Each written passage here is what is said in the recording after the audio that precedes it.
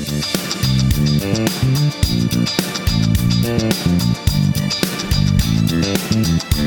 episode of the Better Two podcast is brought to you by Kitty Mystic and DM Needham, author of My Days with the Dark Muse, as well as Love is Worth Waiting For.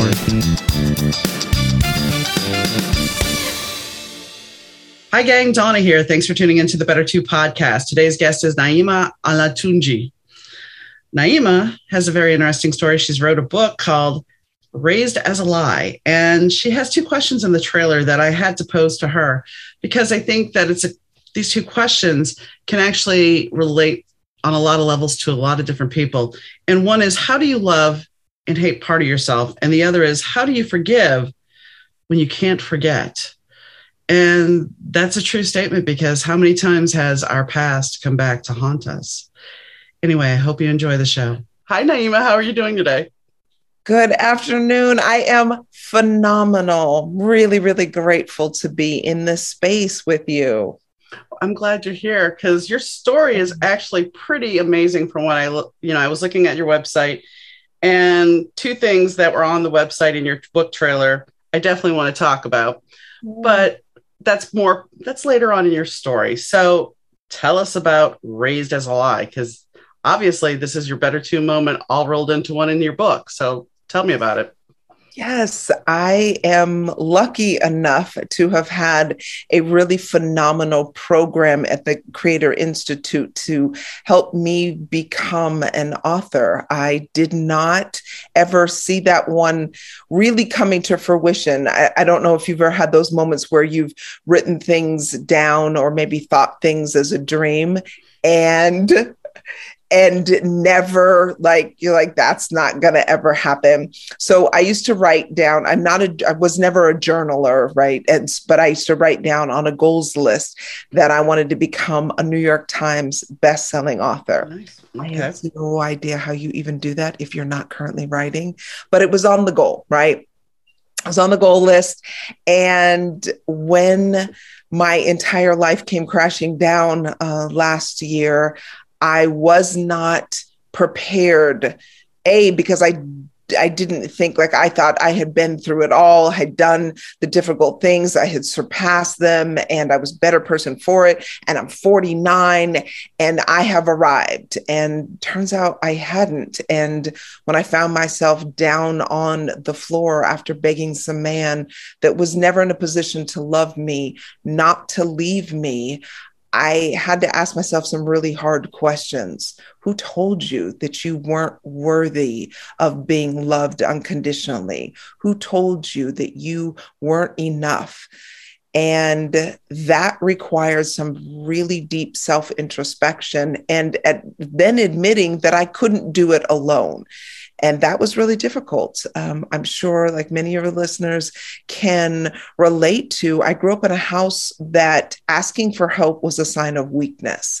And a sign of weakness was never going to get you to your own goals and your dreams, because then you weren't going to be able to achieve them because of said weakness. And so it was better to show strength, right? Secret had a commercial that they ran, "Never Let Them See You Sweat." Yeah. That was 100% my embodied virtue. Never let them see you sweat.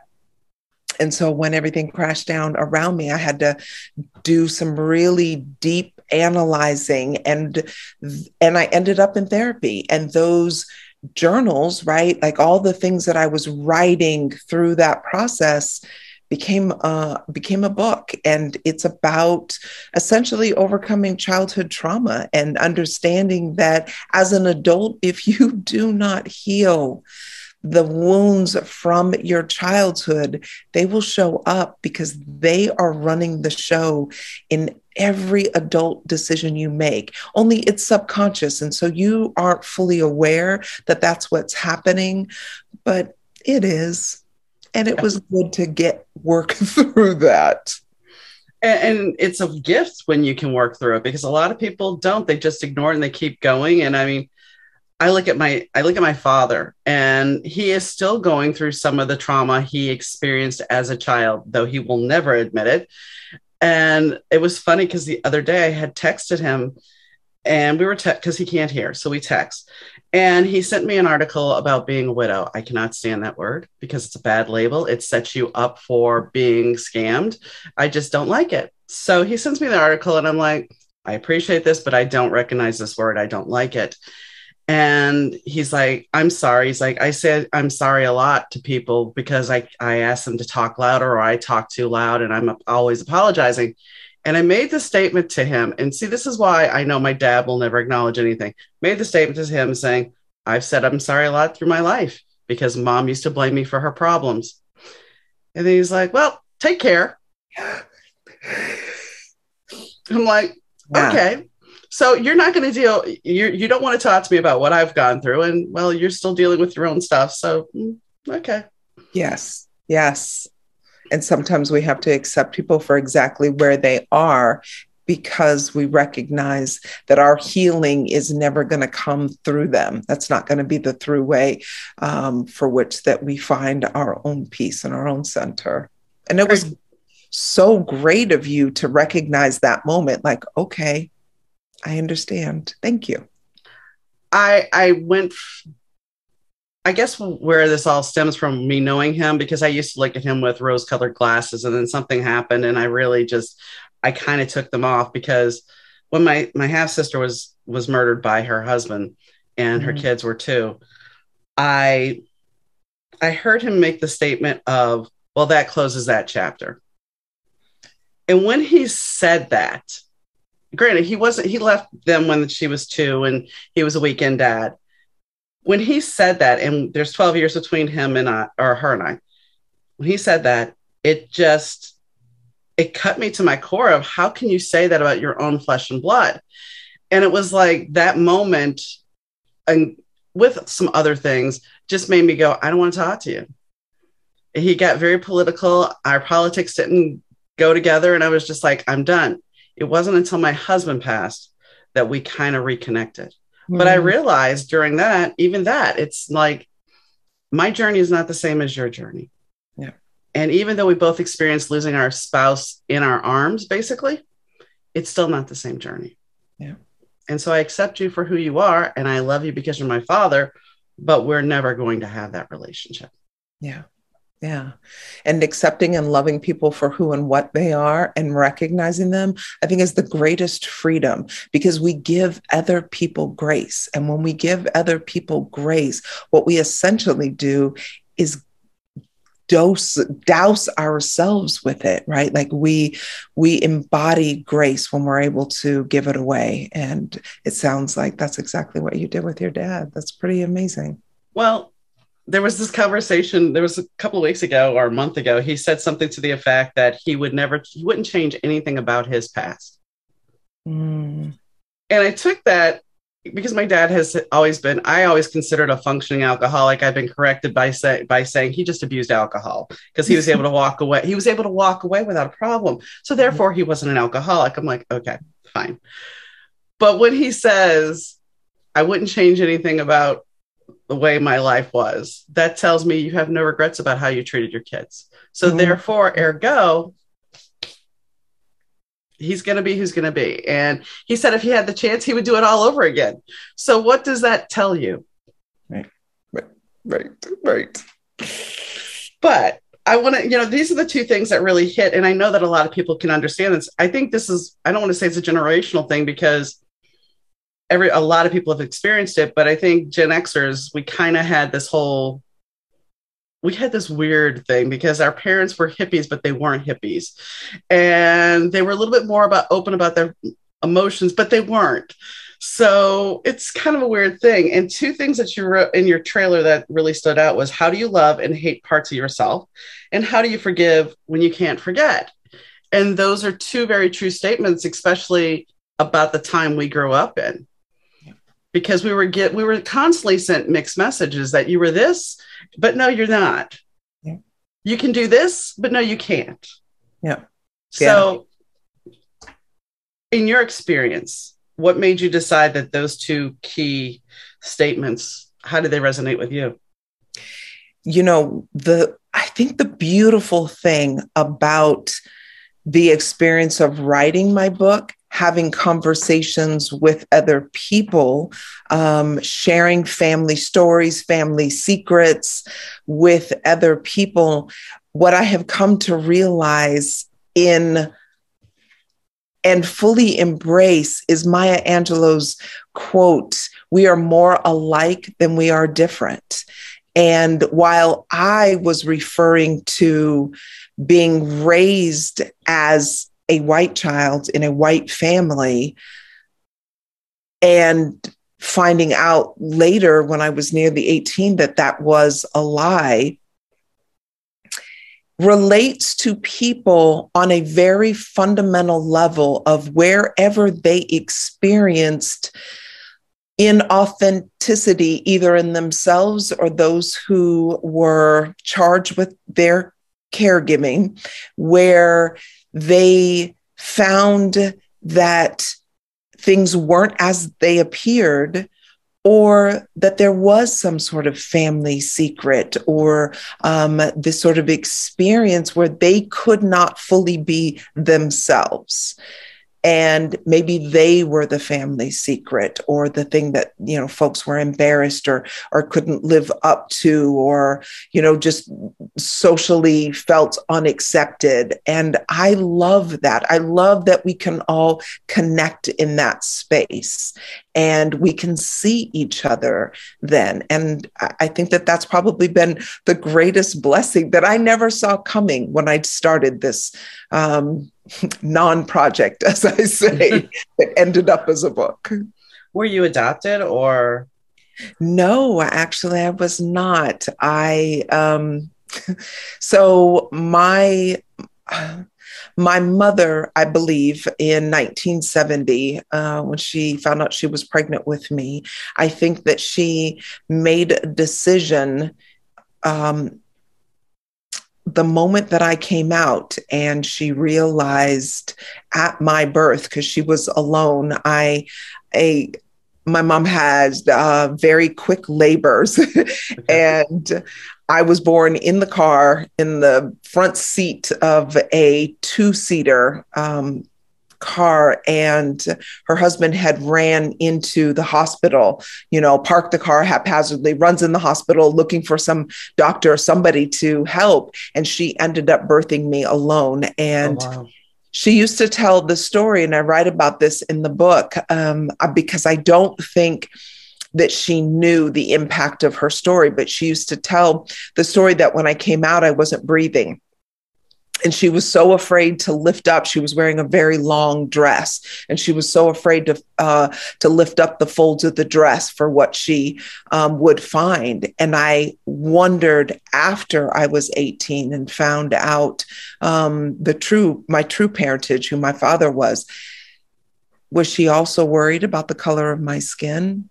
Because she married a white man who was blonde hair, blue eyed, and I have to believe that even though her and I never had this conversation, that was a fear for her throughout her pregnancy. And then here she is birthing this child. And, it's 1971 now. She lives in this extremely rural, small town that's extremely closed-minded and has a history of being very closed as it applies to diversity and ethnicity. And she had to have had that fear. And then when in fact I came out, this very, dark haired, curly, had lots of hair, very curly hair, brown eyes, she had to have went, right? Like, yeah. We just never had that conversation. So I can't, I can't know that, but I do know that the man on my birth certificate was not my father. And everywhere I looked in my life, there was nobody who looked like me, who resembled me. And so I spent all of my formative years trying to find a place to fit in and to be accepted. And I don't think that I found that until well into my adulthood. And you're lucky you found it then, because some people never find that. Agreed. So how many siblings did you have? I mean, I've seen pictures and my audience has not, but how many siblings did you have? I have an older sister and a younger brother. The picture that's on the cover is me or us and our cousins. So we lived on this farm, and there was another two houses on, God, 100 acres. And one of them housed my brother's father, the man who's on my birth certificate, his sister, her husband, and their two boys. And so they're all in the picture. And when we take this picture, and you can see from the cover, like everybody was just pretending. Like nobody sees the elephant that's in the room, this very brown skinned girl with all of these curls that were, in the picture, they're tied back in a ponytail. But, when my hair is not in twists, it's very large curls. It is undeniable. And I just sometimes sometimes you have to look back at your life and just laugh. Like nobody was talking about it. No. And I mean, I didn't realize until a few years ago, and my mom's been gone for 30 years this last year. I didn't realize until I started unpacking my mother's behavior, how racist she was. And the reason why I'm saying this is because when my parents split, we moved in with my grandparents, her mom and dad, and I was the only Caucasian kid in the neighborhood. And I used to play stickball with them and everything else. Well, my grandpa died and they shipped me to Florida. And so when we come back, we're living in a different house. And I'm and I didn't have any friends now. I had no friends, there was no kids around. So she'd rather me have no friends than this. Then it gets worse. When we moved up to Shreveport, I had been at an all-girl Catholic high school. And she asked me, she's like, do you want to, and this was when I was in New Orleans. And then she asked me, do you want to go to the Catholic girls' school up here? I'm like, no, I'm done with that. I'd like to have boys in my life and stuff. Okay.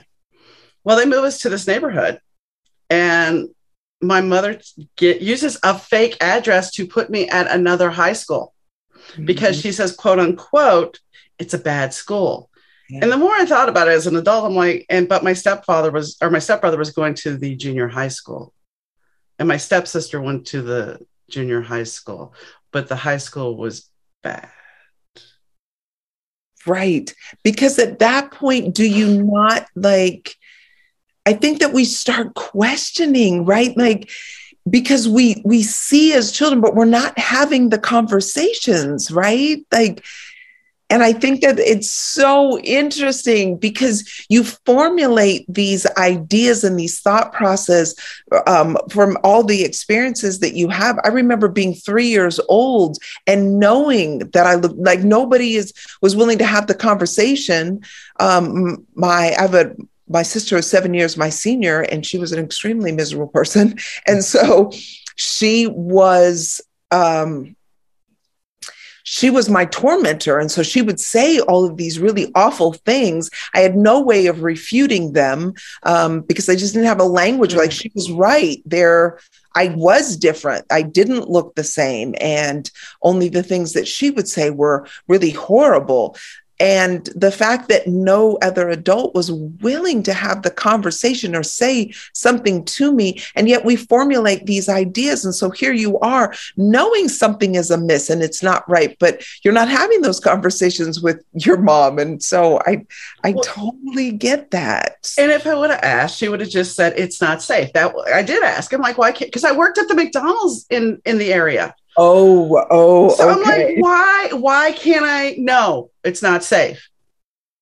Okay. Yeah. I challenged her a lot. And the thing is, as I went to college and even after that, it's like, I was always thinking that we were more of a melting pot than we were, that we had better, that people weren't as racist. Wow.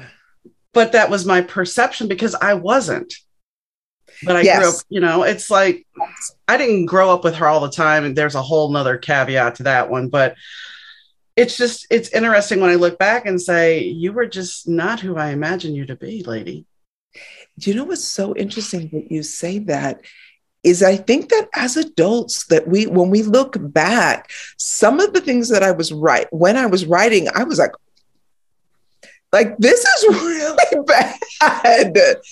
But we normalize it as children because it is our norm. It's just what we know. We normalize it for that reason, but we also, like the really super trauma bits, we tend to mask. I've talked about this before because, you know, it took me until I was 52, 51. I was over at a friend's house and we were talking about life and everything. And I'm talking about how my mother tells me my stepfather does great pedicures. And he wants to do a pedicure on me and he'll buy me a nice pair of shoes. Okay, didn't think anything about it. And as I'm talking to her at 51 years old, 52, I'm sitting there going, wait a second, because then it goes to my mind that when my mom died and I was going through her things, I found videotapes of her feet. Just her feet, nothing else. He's got a full fetish. And yes. You didn't know it. No, and my mother knew this. And my mother later on accused me of sleeping with this man when I had nothing to do with this man. I hated the man, basically. There was only a few times where I didn't hate him. But my mind, what I'm getting at is my mind did not even acknowledge it. Just Right. Yes, I would agree. Yes, so, that's what happens. And when I look at the fact that when him and I had a physical fight and his hands were around my throat for a long time, I would sit there and say, oh, we had a physical altercation. When I hit my 40s, it was like, ding, ding, a light goes on. No, he was trying to kill you. Right. Yeah. But our mind, when we're younger, just sugarcoats it. So, I mean, how do you deal with somebody knowing that somebody was trying to kill you? Right. So that even in your situation, I think your mind had to play tricks on you to keep you in a safe space. Yes, I 100% agree. 100% agree. And I think that that's, the job of, our mind is to be protective, that ego protects us and allows us to live in a space and function within a space because this is where we're at. And what else are you going to do? Right. Right.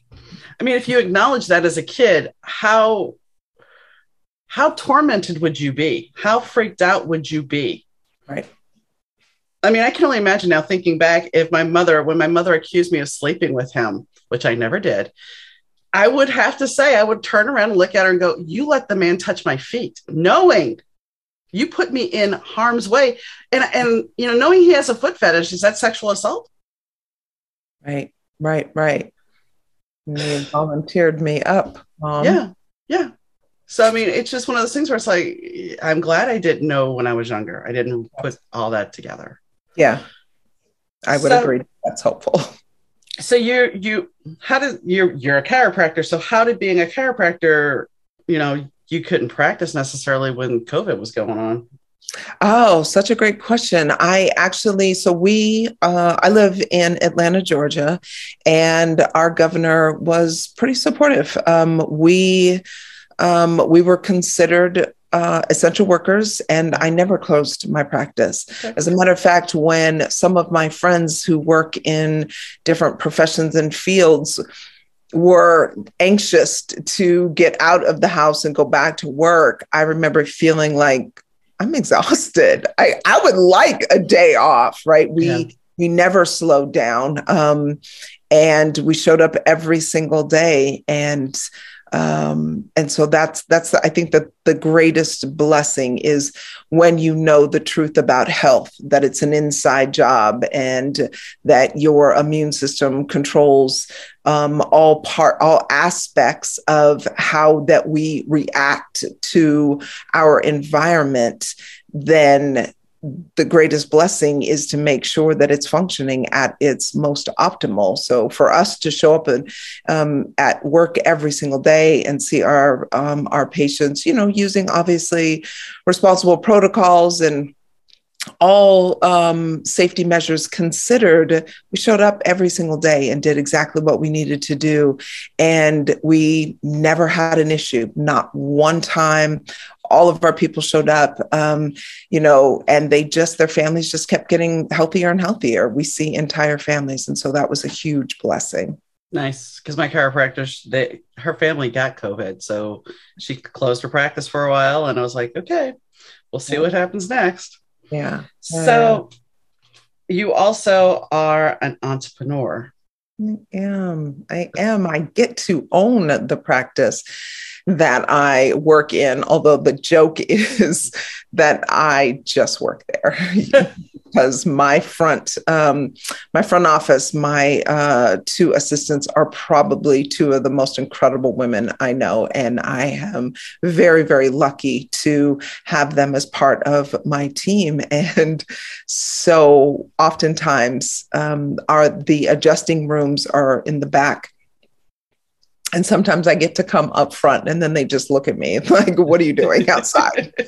Go back, go back there, do your job. And so the joke is that I just work there. But I love it. I love creating my own space. I've worked in other people's offices, and I am honored and grateful to be able to show up and serve in the way that we do, because I get to, make those decisions. And I think going from an employee mindset to an entrepreneur mindset, it took me a minute to make that shift. And there were many times that I was like, who makes that decision around here? And then the realization, especially in that first year, like, I get to do that, right? So that's been pretty exciting. When I first opened, I wore slacks, dress flats, and a button-up shirt or a nice blouse, and sometimes even a blazer every single day to practice. And at the end, maybe after the second year, I was miserable. My feet were killing me. I was like, I'm so unhappy. And it took the advice of another author who had written a book called The Worthy Wardrobe. And it was essentially about the emotions that go behind the clothes that you put on every day and how they make you feel. And we had a whole conversation. And she said, I help people every single day in the executive C-suites. And she said, to make these women feel the most powerful, where do you find power? I was like, in jeans and chucks. And she was like, so wear jeans and chucks. We'll just get logoed shirts so that you look professional in your polo, but you got every single day. I wear jeans, chucks, and a logoed shirt. And I can't tell you the difference that it has made. I get to make those decisions, and that's pretty dope to me. It is. I was going to say, when you think about where you came from, how you say that you weren't breathing to now, I mean, you have this big presence. Yeah. That's pretty amazing. Yeah, I love that. It's pretty amazing. Yeah. When I got married, I had tennis shoes on. I'm not going to lie. I had the white formal wedding dress and I had tennis shoes on underneath. I loved heels, but I have a bad back, so I'm not going to wear heels with the bad back. So yeah, I had white tennis shoes. I love that. You got to do what you got to do, you know? Yes. Be you in all moments. Exactly. So you're a cyclist as well. I am. As a matter of fact, I just this morning sent out so in Georgia, or at least in Atlanta, there's part of a newer freeway that's called the Georgia 400. And I don't know the exact length of it, but they have this cyclist event that they call Georgia 400 because part of the event is you get to ride 3 miles on the actual freeway. They shut it down from one exit to another exit, which is 3 miles. And you get to ride on that at the very beginning. So they only shut down the freeway, in one direction for about 30 minutes. That's about how long it takes everybody. And there's literally hundreds of people who sign up for this event. And so it's coming around again in June. And last year, I bought my first bike as an adult for myself, COVID, my birthday in April in 2020. And I started riding for recreation. And then, of course, because I'm me, it became this big, huge, ordeal that my son, my teenager at the time, I was like, yeah, we're going to ride together. He was like, you're doing too much, Ma. You're doing too much. And so he sort of bowed out and I kept going. And so I wanted to challenge myself and do more and more and more. And last year at that event, I rode 60 miles. Wow. And this year, I want to do 100 miles, which is called a century, right? And so I sent that out this morning to a friend, like, I want to do this. And so June 25th, hopefully that's what we'll be doing. We'll be riding 100 miles.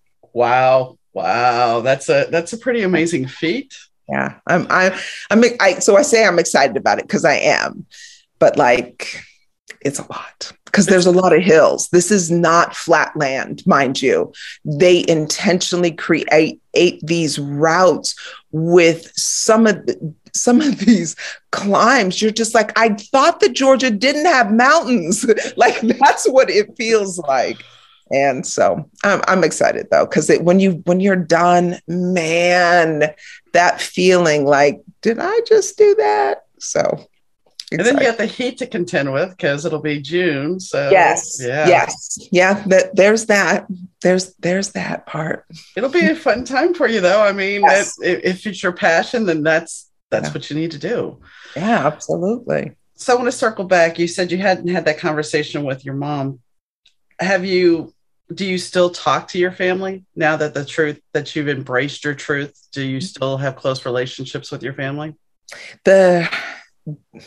What allowed me to be 100% free in writing the book is knowing that I couldn't have written it 10 years ago or prior to that. So both of my parents died 10 years ago. And I think that I had spent a lifetime being a self-appointed protector to my mother. The man who was on my birth certificate was a very abusive man. And I, at a very early age in life, assigned myself that role, and nobody else asked me to do it. And so growing up, what I found is that I also protected my mom against my own emotions and was not 100% demanding of the things that I needed.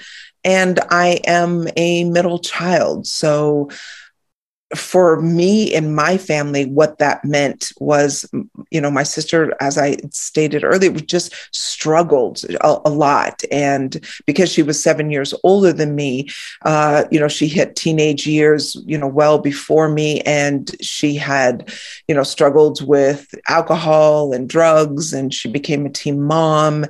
And, she was out of the house and really just had a tough time.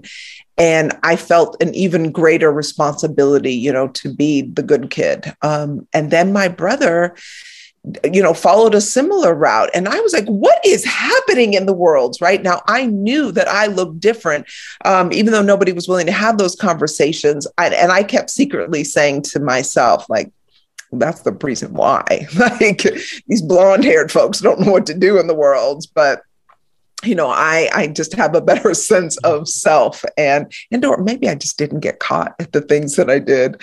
And so allowing myself as an adult to sort of explore that was probably just a really long unfolding. And my mother and I, it took me a minute to sort of figure out, after she told me the truth when I was 18, how to be in the world. And probably maybe about 3 years into us really trying to struggle and figure out what that relationship was really going to look like, I started finding more grace in my heart.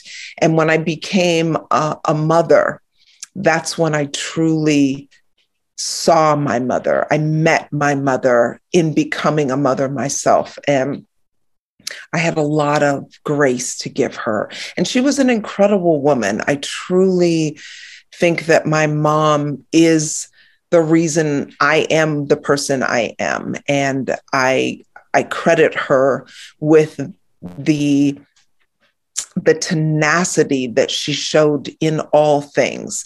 And so I think that just allowed me to give her even more grace.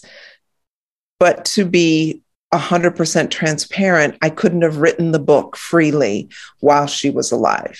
And while I don't dishonor her in the book, I do tell the truth. And I wouldn't have done that when she was living. I was still protecting her. So it's nice to be able to be in the space to write the book freely, but also it feels like I'm telling a story that she couldn't ever have told. Right. And I mean, I was talking to somebody recently about the fact that we sometimes we tend to want to save our parents. We want to save our, especially if we're parenting ourselves. It's like, for me, yeah, most of my childhood at a certain point, it was rescuing mom, it was pleasing mom, it was saving her as much as I tried to, and the thing is that we don't know is we can't save anybody else, but we're too young to think about that. It's like the old adage when your parents tell you, oh, well, wait till you grow up, you're going to realize life's not that easy, and you're like, oh, you don't know what you're talking about. Yeah. Okay, maybe you did, but yes, we're not going to talk about that. But yeah. I mean, seriously, we always try to save somebody. It's like, and I look back, as much as I love my husband, I think at a certain point, he fit the criteria for me to try to save him. Yeah. I mean, I love him. Don't get me wrong. I loved him to pieces, but I also knew going in, when I look back, it's funny because I can click the boxes. It's like, well, he needed help. He needed to be saved. Okay. Yeah. And eventually he was going to pass, and that. So there's that abandonment issue that you get to re-trigger all over again. Mm-hmm. And it takes stepping back to be able to actually realize and recognize that. That doesn't diminish the fact that I loved him, but that is part of the truth of the relationship. And I don't think we ever look at our relationships honestly. Oh my gosh. Yes. Yes. I would absolutely agree. I would absolutely agree. And I think that sometimes peeling back those layers seems so scary and so terrifying to us that the idea is formidable, and we choose not to. And in that election, not to analyze and go down those very dark rabbit holes. I think that we think that we're keeping ourselves safer when the truth is that we are preventing ourselves from living our most freeing, our most authentic life, because what's beyond those stories that we have been telling ourselves and the meanings that we have derived from the experiences is freedom and joy. But we don't know that, not until we've, undergone all of the hard stuff and the tears. Well, the one thing to his credit, I will say, he is one of the few people that loved me unconditionally.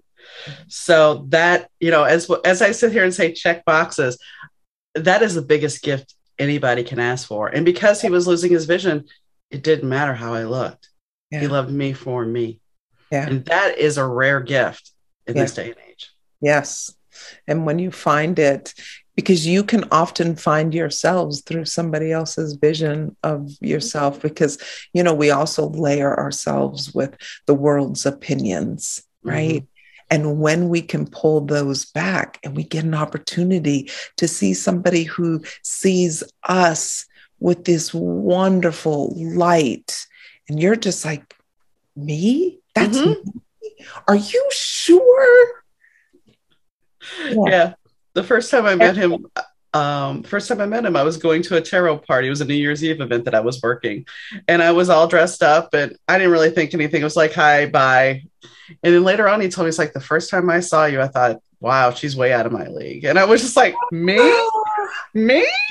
How awesome is that? Oh, it's awesome. I just kept going, me? You're way mistaken. But yeah. How amazing is that? I love that.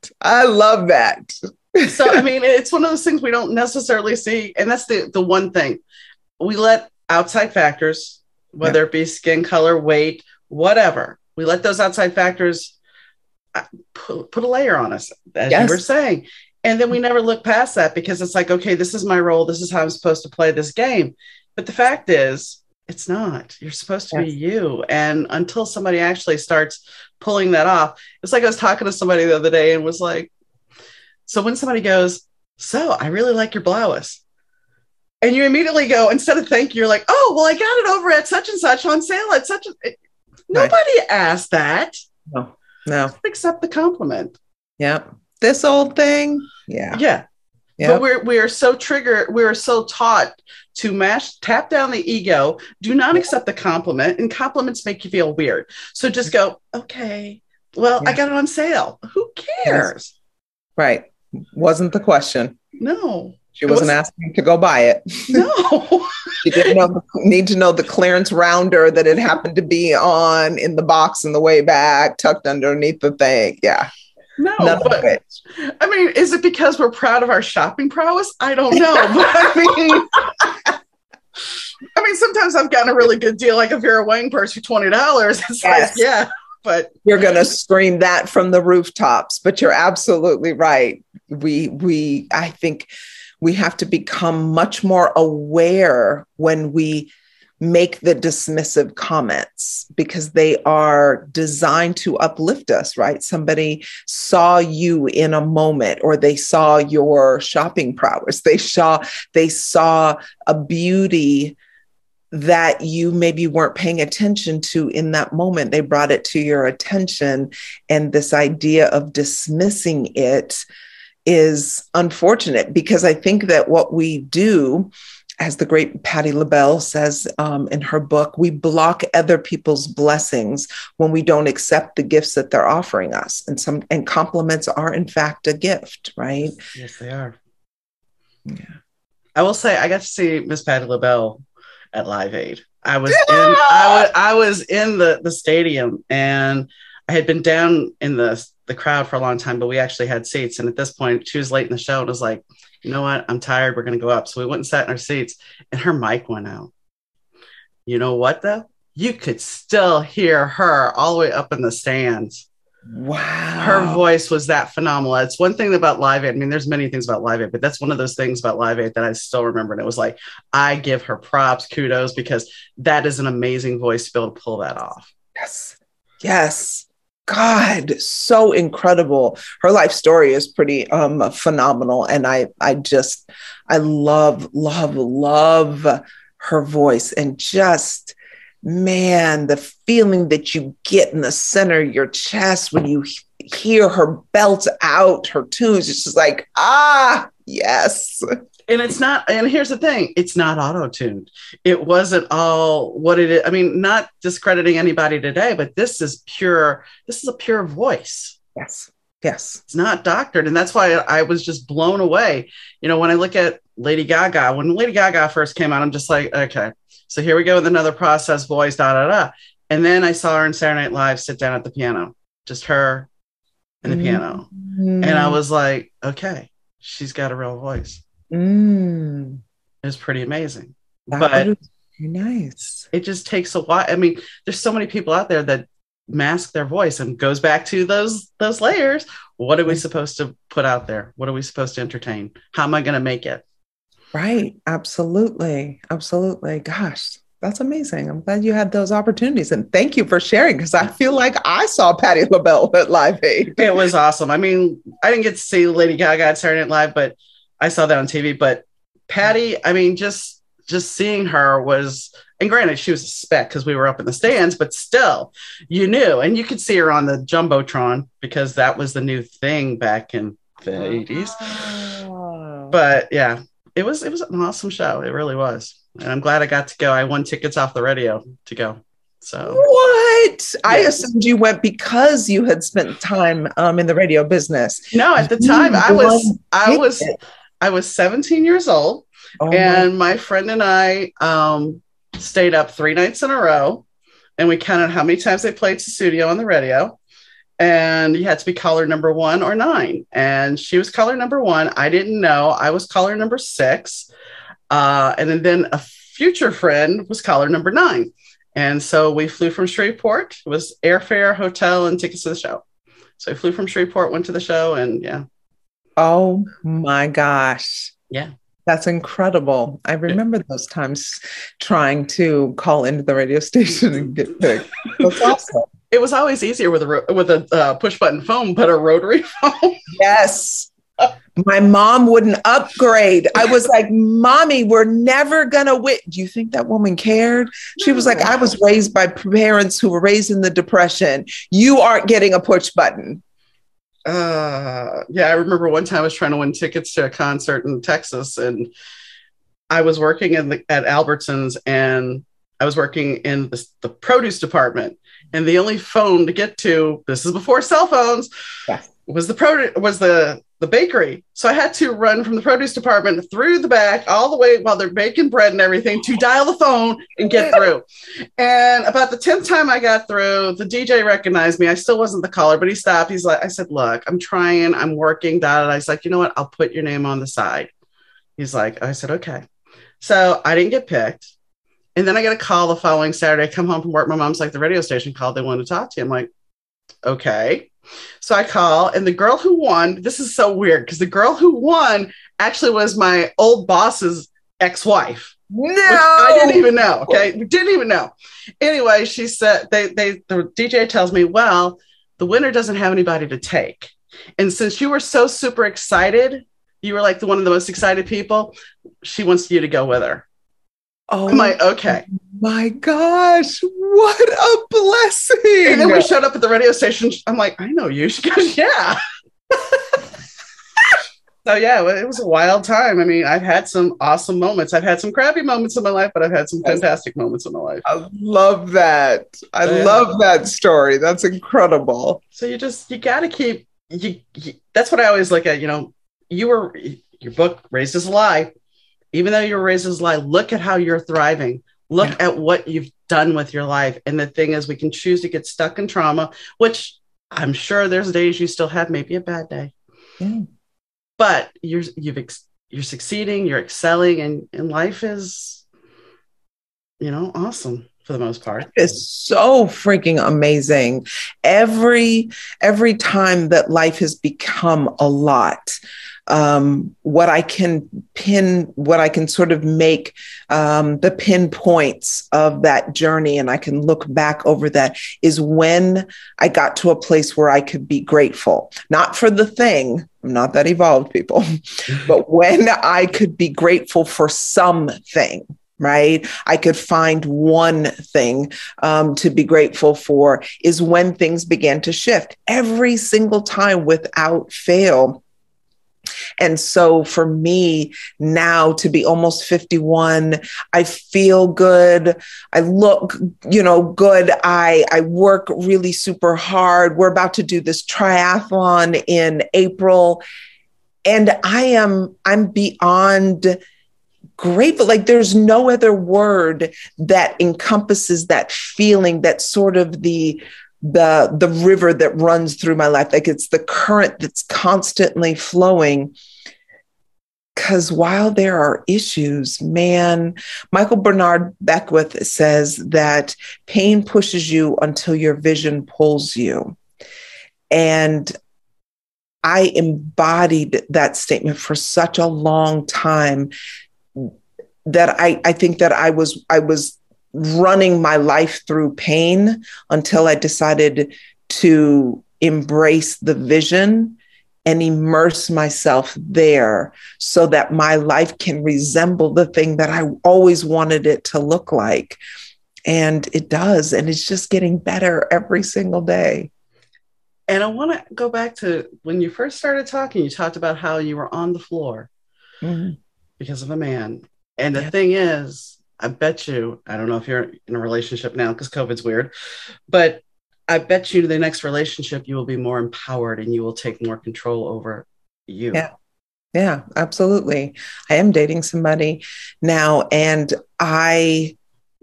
it's so incredible because I promised myself that I would never show up again in another relationship being anything other than who I am.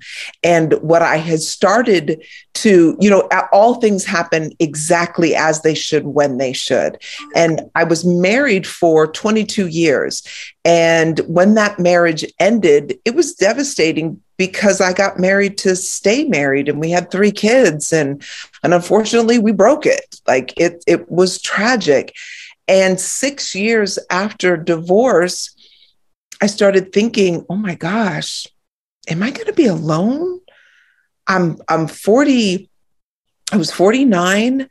The relationships that I had been in post the divorce hadn't worked out. I dated a lot of guys. I was so over it. And I was like, I'm 100%. I'm going to be a cat lady. Only I hate cats. Like I'm not a cat lady. Like what am I supposed to do? And my youngest was 17. He was about to turn 18. He wanted to be a pilot. He knows exactly what he wants. I knew he was leaving home. I was going to be, an empty nester. And I'm going to be by myself. Like, man, that sucks. And this is pre-writing the book, right? So I don't realize that when tragedy strikes and and a child dies, and he's 13 in my family, and my heart is just in pieces. And I don't know how to put all of these things together, being alone and worried about my own children and their own mental health. And what does that look like? And then in walks this man into my life. And I think, this is it. This is the reward. This is everything that I've been waiting for. So of course it's going to be phenomenal. And I put everything, and I do mean everything, on a man who was never designed or capable of giving me what it is that I needed, but I put everything on him. And so when he walked out of the door, I felt shattered, not broken, shattered. I felt like I'm never going to be able to put these pieces back together. And it was simply because I did not look internally. I didn't look inside. I wasn't doing the self-reflection. I thought I was good. I was 49.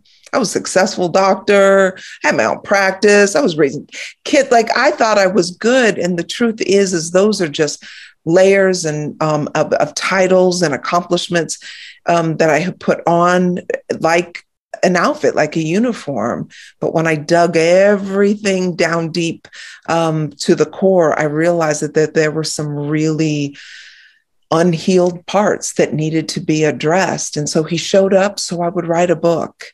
I just didn't know it then. And I am grateful. And so now the relationship I'm in now, sometimes we have conversations. He's like, is that a little too honest? Is that a little too much? And I was like, really? Is it? Because I feel like it's not.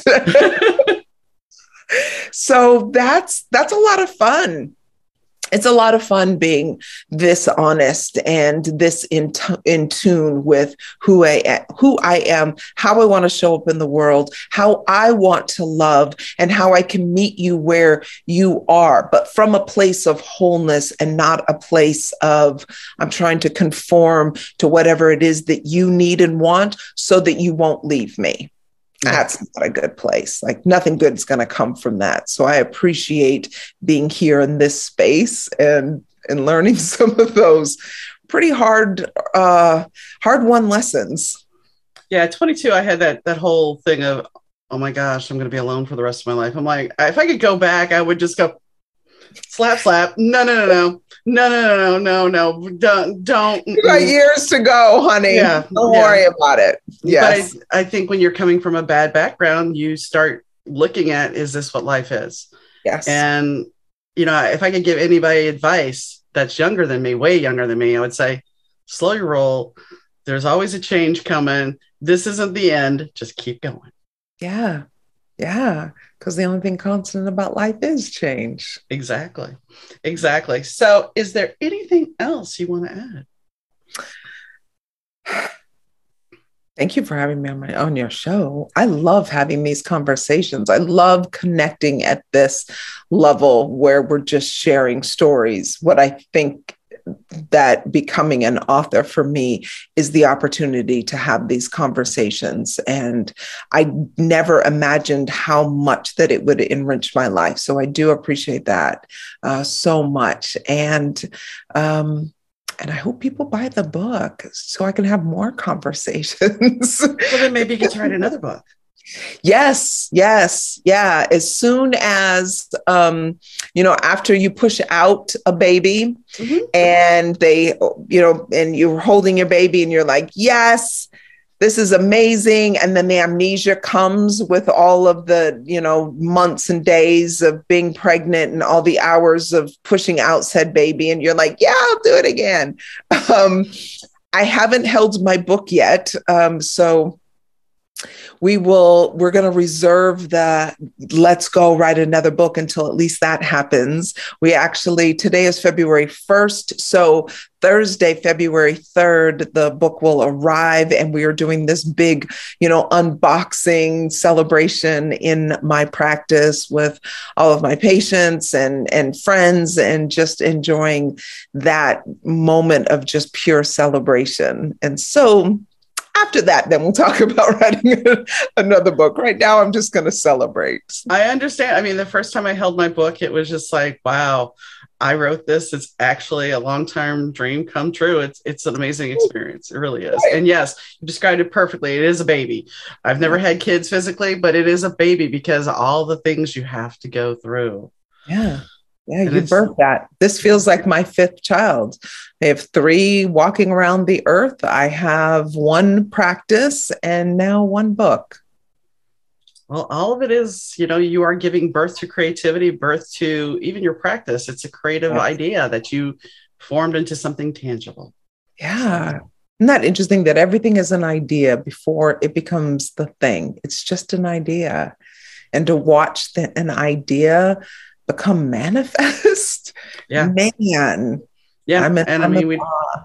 I don't think we ever acknowledge that. It's like, it has to grow. It's like a seed. You have to plant it and you have to water and nurture it. Yeah. 100%. Yes. How many books have you written? I've written 2 and I have 2 that I'm actually 3 that I'm currently working on, kind of 4, because I'm writing 2. Well, the thing is, I'm writing one that is it's a couple's point of view. And then the other one is another guy's point of view of this couple. And yeah. Wow. So, yeah. That's exciting. Well, then I have a question for you. I can't even imagine trying to do more than one writing project at a time. How do you manage that? How do you get in one space and then shift and get in another space to be able to create like that? Lunacy, no. Well, here's the thing. I mean, I've written. Okay, so while I say I have 4 books written, I have other books that are in this series that are in bit. If a scene comes to me, I'll go ahead and write it. Even if it's 4 books away, I write that scene and yes, it'll change, but it's there. It's a touch point. So I have a path for them to head to. I love that. So that's why it's kind of, if I'm stuck writing a scene, and I can tell you this for a fact, I'll be sleeping sometimes and 3 or 4 o'clock in the morning, one of my characters wakes, I'll wake up. And if I have a tangible thought in my head, here we go. Here's an idea for you. And I better record it or I better get up and write.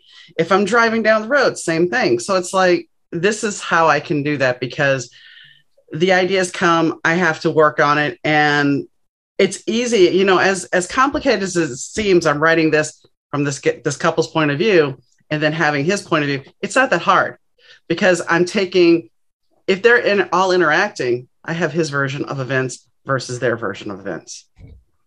Man, that is so incredible. Because I wrote a memoir, because I know how the story ends, because I lived the story and I am the character, that makes sense to me. What I always have been in awe is authors and writers who create from nothing. And the amount of respect and just intrigue that I have it's just incredible. What you create it's magic. And I love to be the reader. I love to be the consumer of said magic because I'm enthralled with that process. And that's so incredible. I've never had anybody explain that to me like that. I was on Sharifa Hardy's show, the Roundtable Talk Show, and her and I became friends and everything. And she did a solo interview with me. And I wrote my second book in a month. And then I added to it because there's a whole story, but I wrote it. And she's like, I want a copy. I'm like, okay. So I give her a copy. And when we're doing the solo thing, she's like, how do you do this? She's like, if it would be me, I would have had them fall in love and that would have been it. It would have been 2 pages long, end of story. She's like, but this book had twists and turns. And how do you do this? I'm like, I just do. It just comes. I have a really weird creative mind. And dare I say some of that past trauma to protect myself, I had escapism. So instead of turning to drugs, alcohol, or whatever, I turned to the written word, and just started writing in high school. So, yeah. And before that, I used to stick myself into TV shows as a kid. Mm-hmm. So, yeah. That's amazing. And isn't that why we respect the artists that we do? I think Adele became the sensation she did because we all felt her pain. We all felt her journey. When she sings those songs, she's not talking about something that she hadn't experienced. Right. We feel it because it's authentically hers, but it's also ours. She's singing our stories. And I can imagine, although not there, that's not where my writing will ever come from, but I can imagine the honor it is having your characters come through you. Yeah. Because what it sounds like is you're not birthing them, you're giving life to them and animating them in a way that they have asked you to. And that's incredible. Well, the first book, My Days with Dark Muse, I started out as a marketing piece. It was going to be for this 30-year novel. I started as a marketing piece and I started writing as a blog. So I was doing daily posts on WordPress. And I was having rehab centers follow because he's a drug addict. The guy is a drug addict, alcoholic, bass player. It's his journal. So I'm writing like a little journal entry and I started having rehab centers following. And I'm like, okay, so you're thinking this is real, obviously, if you're following me. I'm like, all right, I'm just going to turn this into a book. So I did. And I've had men tell me, I can't believe a woman wrote this. I'm like, okay. And my husband used to joke because he would say, you're never going to get a book out before I die. He got 2 out, but he's like, when I would read him Nigel, because he would go to dialysis, I'd go write and I'd pick him up and I'd share what happened. He's like, man, Nigel's my hero. That's dope. I'm like, really, babe? Yeah. You got the male voice down. I'm like, okay. So, yeah. I love that. I'm also intrigued how we can, fit ourselves into somebody else's experience and, to use your words, and nail it. Just be right there in it. I mean, is it that it's just a human experience? I think, I took acting classes when I was younger and I wanted to be an actress. And one of the things my acting coach told me is the same thing I apply to writing. You have to live in the moment. You have to be in that character's head during that time. If you're not, dare I say, you have to be authentic. If you're not being authentic for that character, then it's going to show. And people are going to recognize that this isn't right. So you have to be authentic. I can't, there's times when it's on TikTok and stuff where guys have written romance novels and the way that they describe a woman is like, there's no way a woman is even that way. But it's very easy for a woman because I've been talked to inappropriately by men throughout my life because I'm busty. So I'm used to being around guys that are very slangy. So it was easy enough to do that. And, having the father I had who was very proud to do ridiculous things, my dad was a party guy. It was very easy to play that guy after watching him. So yeah. Interesting. I like that. I like hearing about that process. That's pretty incredible. Well, thank you. And thank you for coming on the show. I'm glad you did. So. Me too. Thank you so much. I appreciate you. You're welcome. So Nehemiah's journey to get to be where she is today is an amazing journey. And I think one that can really resonate with a lot of different people. When you look at the questions that I asked that she has on her book trailer, all of us can relate to that. All of us have the past coming back, and we try to heal it, but sometimes something will trigger it and bring us right back to that moment. And all we can do is keep moving forward. We have to look, though. We have to peel back the layers and look at who we really are. I mean, for her, she was raised one way, and that wasn't the way it should be. She wasn't being able to be true to who she was. She wasn't able to embrace the beauty of who she was. And now she does. Now she's empowered. And I think if we can peel the layers back, the labels back of who we think we're supposed to be, that was placed upon us as a child or a teen, we can move past those things. But we have to be willing to take the blinders off, take the rose-colored glasses off, and really see who we are. And that takes a lot. And we have to be able to be willing to live in gratitude and be thankful for what we have. Sure, today might not be the best day in the world, but guess what? There is tomorrow. And we can always see something changing and something will be better. So on that note, if you want to leave me a question, comment, or you just want to be a guest on the show, you can do so at Dauna, Dauna, at better2podcast.com. That's Dauna at better2podcast.com. If you want to follow the show and subscribe, you can do that at better2podcast.com. And you can also find our social media there as well. So I hope you enjoy the show today, and I'll catch you next time, guys. Bye.